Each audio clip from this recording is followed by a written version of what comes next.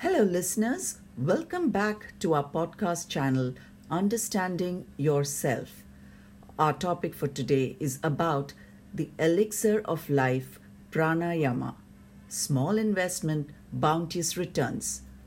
Though there is immense information, discussions, and lectures stressing on the need and importance of this life force, it is never really enough.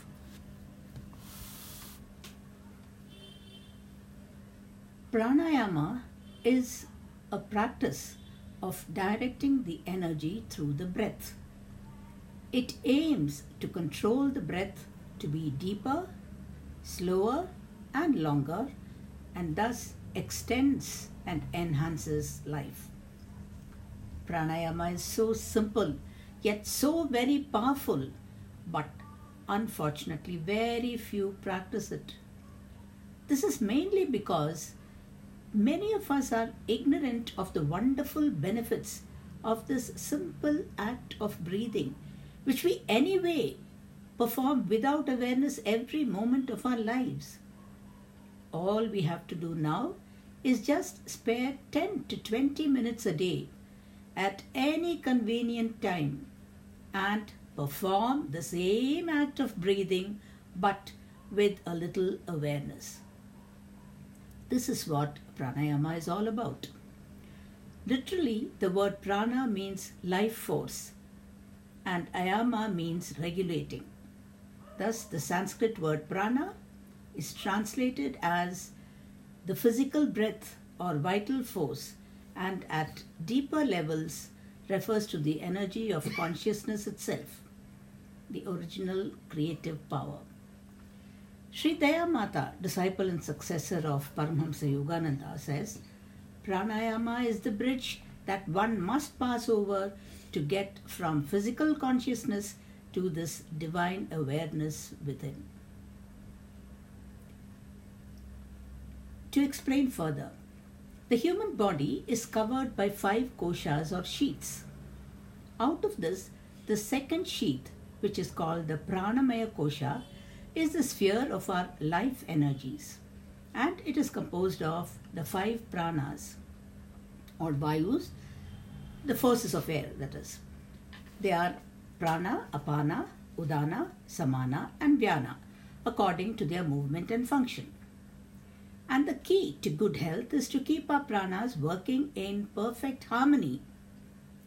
The body and mind, which are linked by the prana, are purified by regulating the prana, and the main method is the purification of the channels or the nadis through which the prana flows. Prana is distributed to every cell in the body through a complex system of 72,000 energy channels. Among these, there are 3 main ones that connect: 1 to the physical, 2 to the mental, and the third one to the spiritual functions.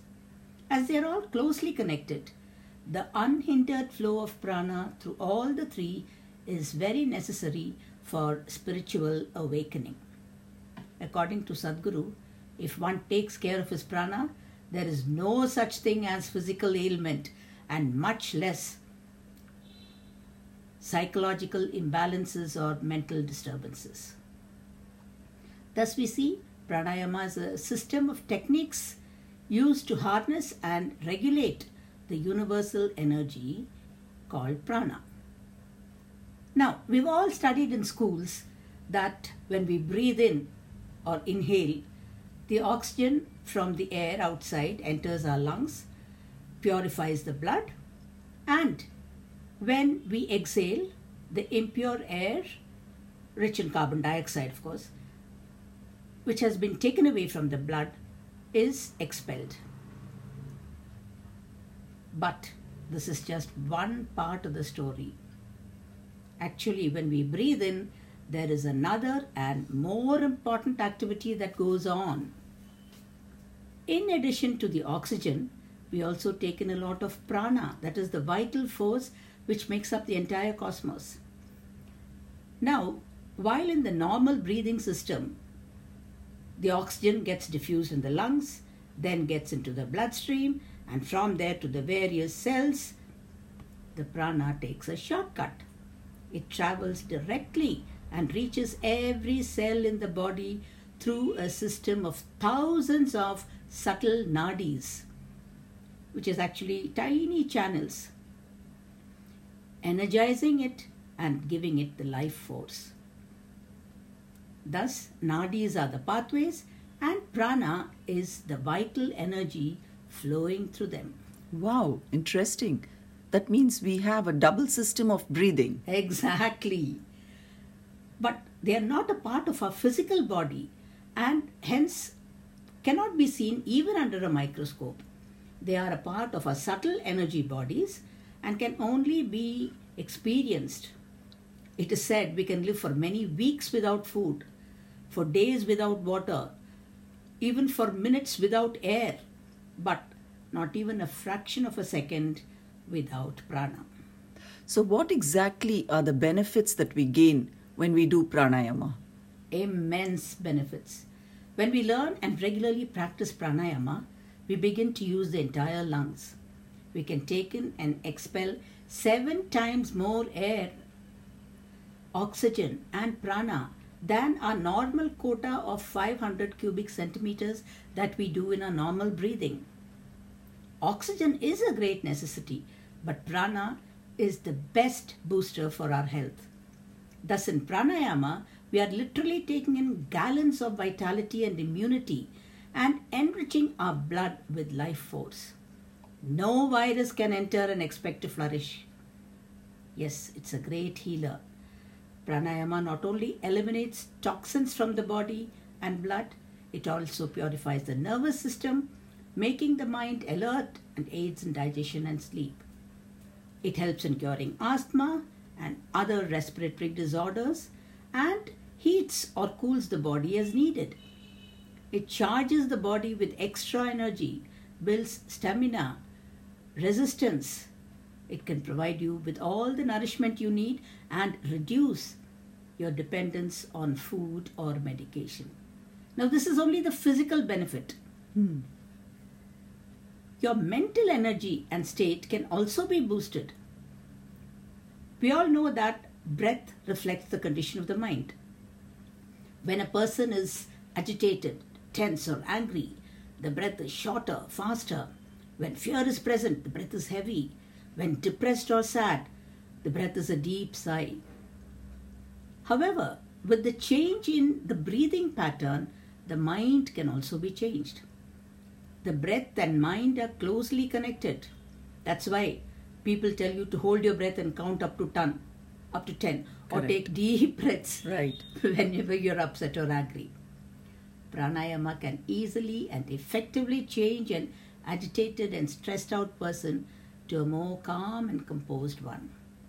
It provides one with more mental strength and consequently he can face and tide over the challenges of life easily. It's one of the easiest and best tools to remove the negativity and increase the positivity in us. Now, at the spiritual level, this practice will certainly hasten the realization of his divine nature, since body, mind and spirit are an integral part of each other and closely interconnected.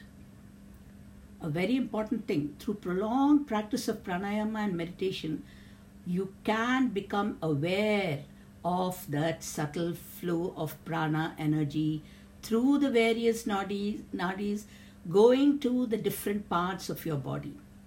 This pranic force or energy can then be directed mentally to any part of the body or even mind.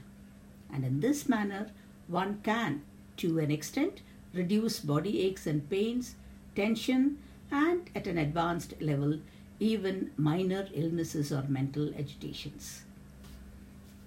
That was very interesting. Are there different types of pranayama exercises? And what do you think is the best one? Yes, there are different types of pranayama exercises like the Nadi Shodhan, the Bhastrika, Kapalbhati, Brahmari and so on. All breathing exercises are useful. but the alternate nostril breathing, that is Nadi Shodhan, is the most important method for keeping our pranas or energies in balance. The mandatory need of the hour for every human being is pranayama. Any excuse, however valid it may seem, is unacceptable. We have to learn to prioritize and give pranayama the first priority. It alone brings harmony between the body, mind and spirit, thus making the body healthy, the mind clear and peaceful, and the spirit greatly empowered. It is a bountiful ocean of pure nectar from which each one of us can partake easily and freely. On the edifice of this basic, strong foundation, we can achieve great heights. What more convincing does one need?